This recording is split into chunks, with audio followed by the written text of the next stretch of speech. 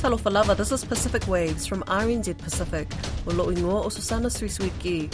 Coming up. The government, I think, feels under pressure and is putting schools under pressure to try continuing education in some form. Schools in Vanuatu grapple with damages and disruptions in the aftermath of Lola. Also, Nauru elects its fourth president. And later on, I speak with a Pacific health leader who shares her personal journey on living with breast cancer.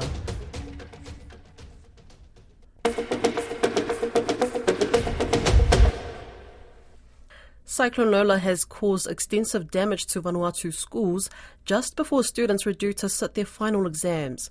More than 15,000 Ni Vanuatu students in Penama province have had their education disrupted from buildings being destroyed. Andrew Gray, a teacher at boarding school Ranwari College on Pentecost Island, says 5 out of 30 classrooms had their roofs ripped off and are out of action. He speaks to Caleb Fotheringham about delivering education in the aftermath of Lola. It's an unusually bad situation for schools because it's coming up to final exams. Cyclones usually don't strike at this time of year. The last few big cyclones that have hit Vanuatu have been in March, April, and schools have had several months to recover and catch up before students sat their final exams.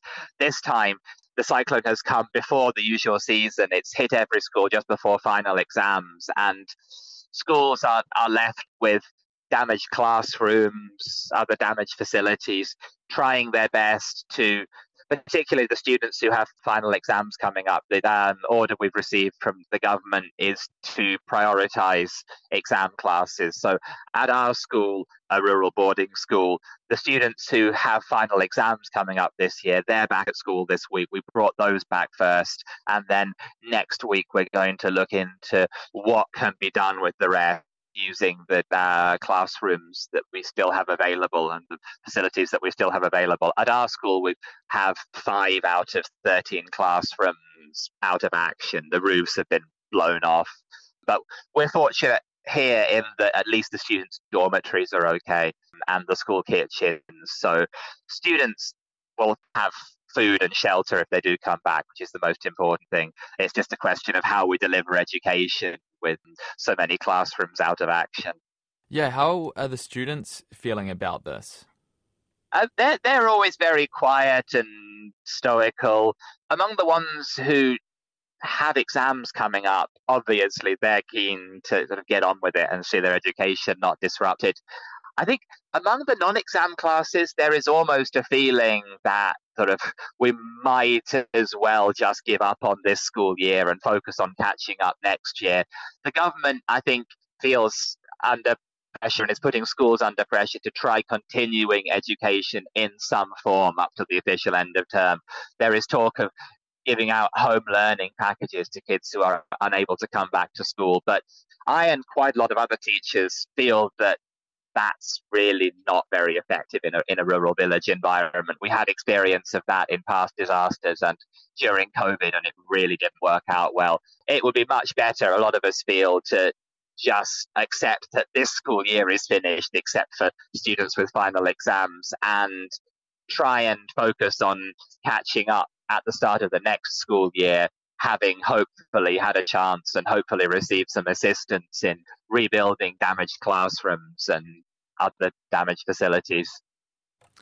I heard Cyclone Harold in 2020 damaged a few schools in Pentecost Island as well, and that the schools were still recovering from that damage. Was that the case? Yes, I mean, we still have things that were left unfixed following Cyclone Harold.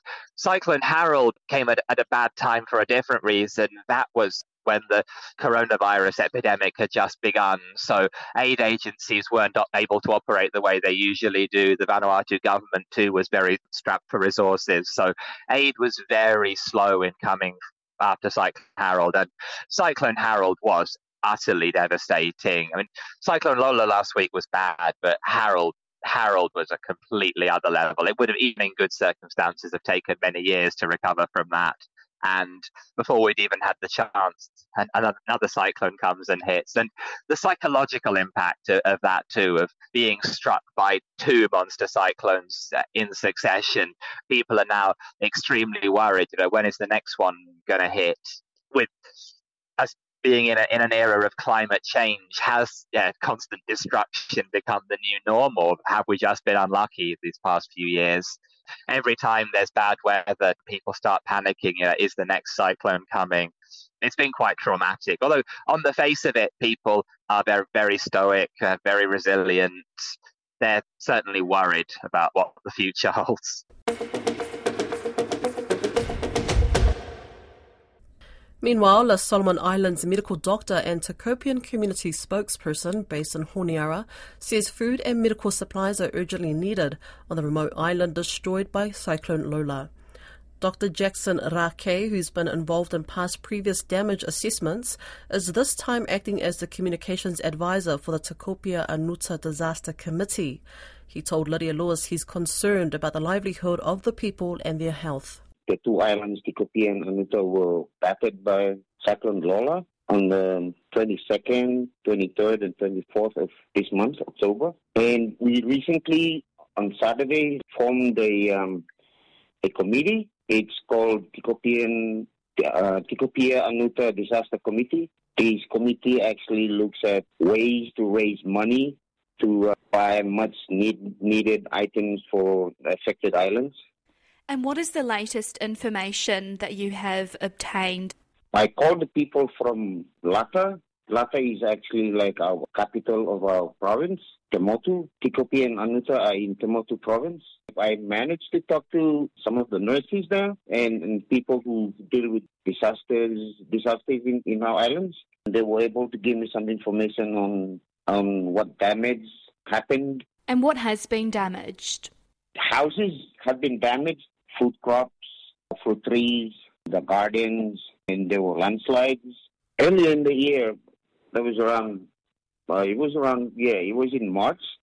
We had these cyclone battered the islands as well. So we were deployed to go and do assessment on the damages done, and we were able to supply them with food items. They were mainly rice, because all the gardens were destroyed, the fruit trees, the root crops were basically damaged, destroyed. And so the immediate need that the people needed at the time were food supplies and medical supplies in the case of any outbreaks after the cyclone. So now with this, and the islands have not recovered fully after that, those two cyclones that struck us in May, and then this Cyclone Lola came and damaged the houses and basically the gardens. Had they started to rebuild and started to replant crops, and were they destroyed again? Yes, that's what actually happened. I mean, the island was just recovering. People began to rebuild their houses that were damaged during the previous cyclones, and they replanted their gardens. We just recovering, and this cyclone just came in. And what is the latest on the injuries? I also received reports that there were four people who got injured during the cyclone. There were basically minor injuries. There were 3 adults and a child. Small cuts and bruises during the cyclone. So that they have all recovered now. In Tikopia alone, we have 198 households, and the total population right now is 915.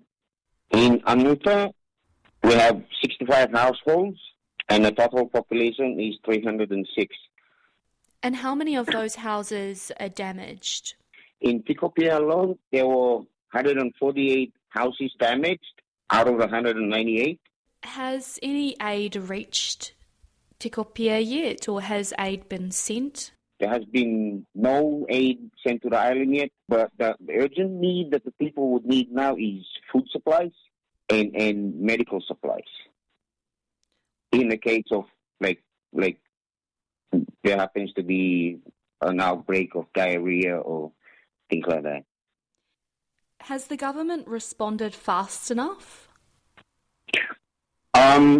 The government is doing its best.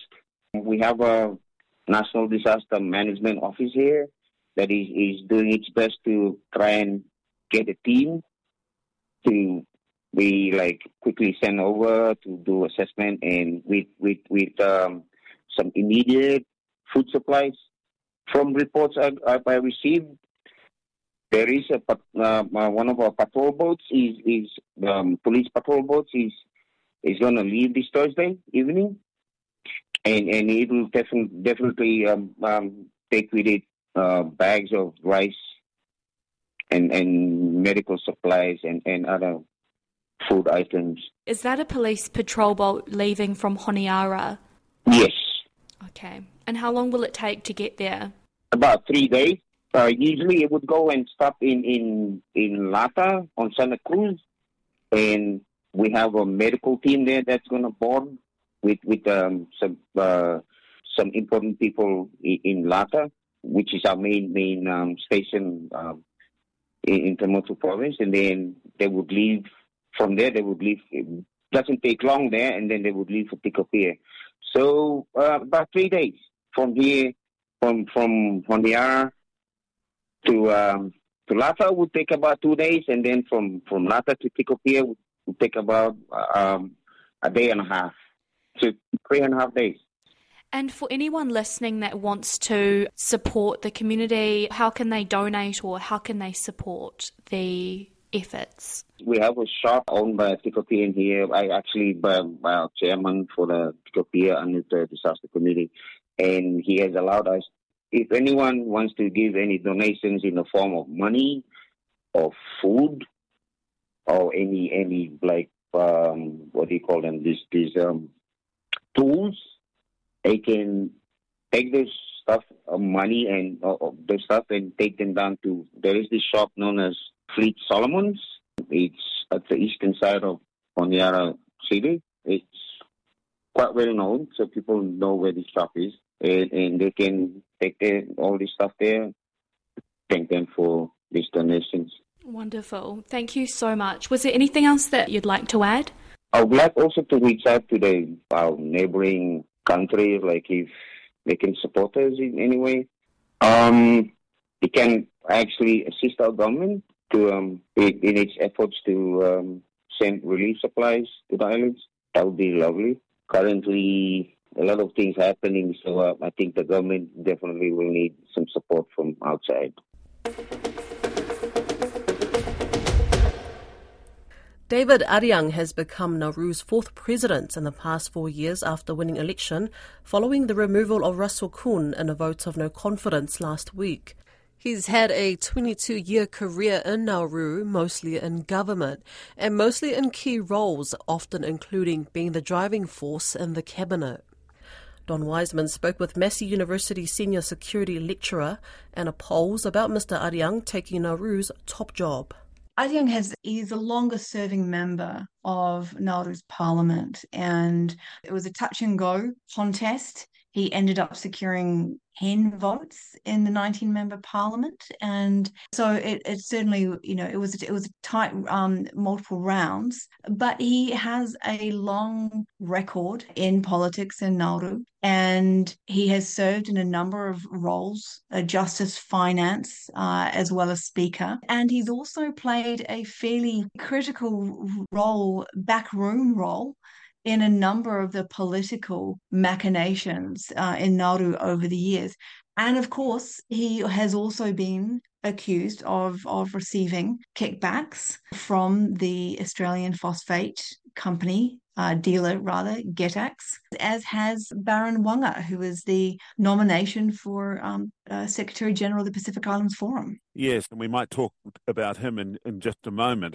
Another critical issue I think both of these men were involved in is the treatment of the opposition from about 2014 and the removal of them effectively from the parliament, and on what I think were widely regarded as trumped-up charges over a supposed riot that was really, in fact, a minor protest. Neither of these people emerged from these things looking very good, do they? No, absolutely not. And there have been very serious concerns about the way in which the judiciary in Nauru has been treated. And you're absolutely right. At the time, he was Justice Minister, and certainly in 2018, he made some very strong statements. He has been widely criticised outside Nauru for his role in that. There are absolutely concerns about the future in Nauru for the judiciary in light of his return to power as president. Let's talk about Baranwanga, and the way it seems, the leaders of the Pacific Islands Forum will meet next week, and it's expected that they're going to confirm him as the new Secretary General. There were some misgivings when it was revealed to people that he didn't have Baranwanga, didn't have a particularly rosy past, but as far as we know, as far as we understand, he's still in line to take the job. Absolutely. And there were certainly concerns. For a start, it was the first time that a Secretary General was confirmed in the communique. So in 2022, last year, when the Pacific Islands Forum leaders met in Fiji, and the communique that came out from the 51st meeting noted that Baranwanga had been confirmed as the next Secretary General to follow on from Henry Puna, the current Secretary General. And following that, some concerns, some misgivings started to emerge from across the Pacific. David Panuelo was one such. He obviously is no longer in power, but other Pacific leaders have raised some concerns about his reputation. And again, he was also, and there's currently an open Australian Federal Police case regarding him having received kickbacks from the phosphate dealer Getex. And so there are significant concerns about that. And there are also broader concerns amongst civil society about his treatment of refugees, for instance, under that particular program with Australia. So it is possible, it's certainly not on the agenda, but it is possible that his nomination as Secretary General may be up for discussion at the meeting in Cook Island. But of course, there's an awful lot banking on this, because the Suva Agreement, which was the political commitment to resolving the issue which led to the Micronesian country member states and announcing they would split, the Suva Agreement and the implementation and operationalization of the Suva Agreement will be on the agenda. And of course, Puna and the Cook Islands as hosts will be very cautious and careful about potentially creating an issue which could exacerbate those concerns, which so much work was done by Pacific leaders to resolve them last year in order to retain unity within the forum. So there'll be some very careful conversations and considerations made about how to broach this. But there's enormous concern about whether or not Baranwanga, irrespective of the allegations about him in terms of corruption and bribery, whether or not he is necessarily the right person to take the forum forward at a really challenging time. RNZ Pacific has made multiple requests to the Nauru government for an interview with Mr. Adeang.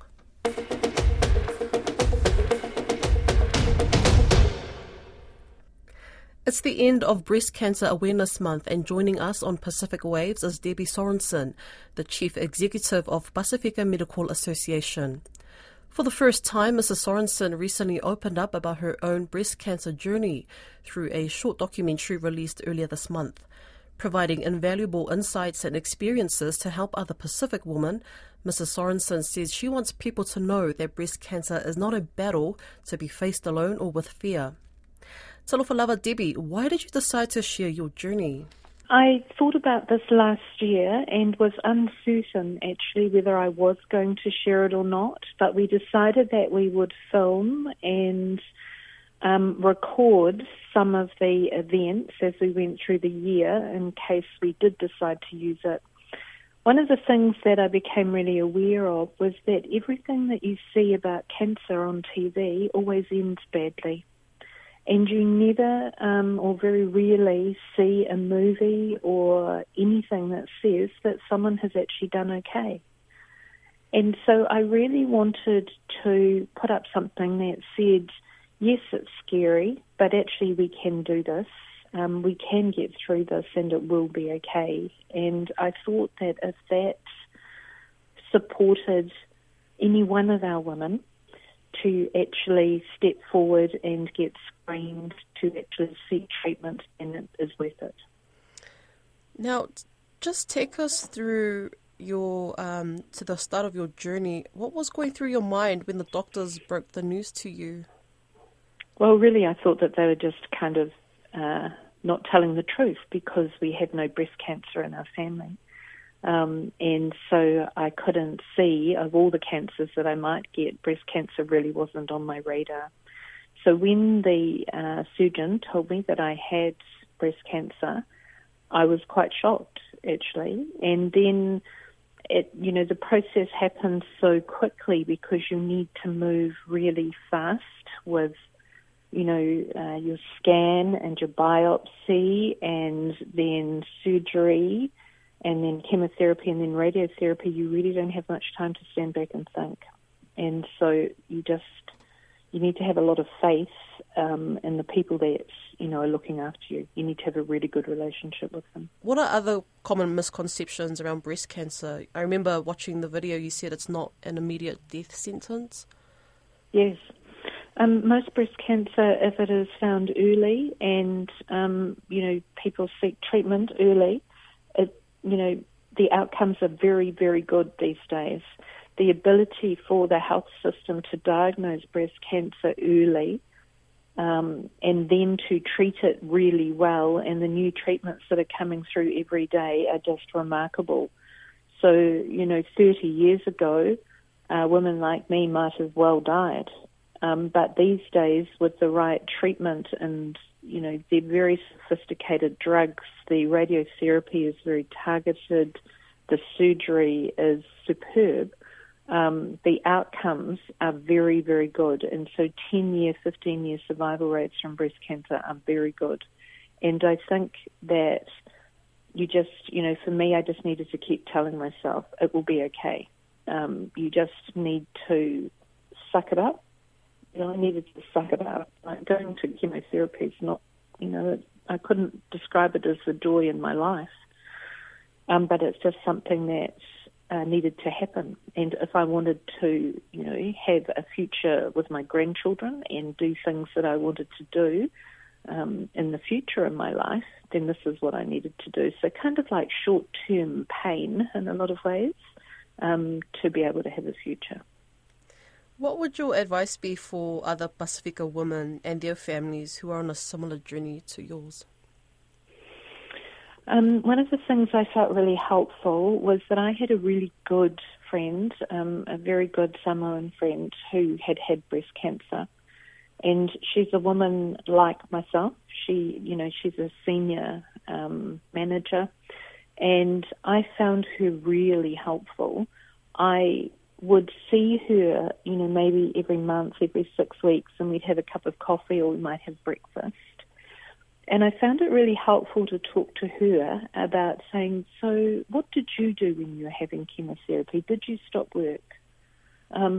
Because being able to share that experience is really important and learn from other people. And I just got really good advice and hints from other people.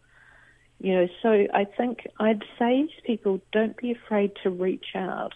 That it's very surprising when you get breast cancer to understand just how many women around you have had that experience as well, and there's always something valuable from that. And everyone is different. So, everyone's journey is very different. Everyone's breast cancer is different. But, there are things that are helpful. For example, I had very bad nausea.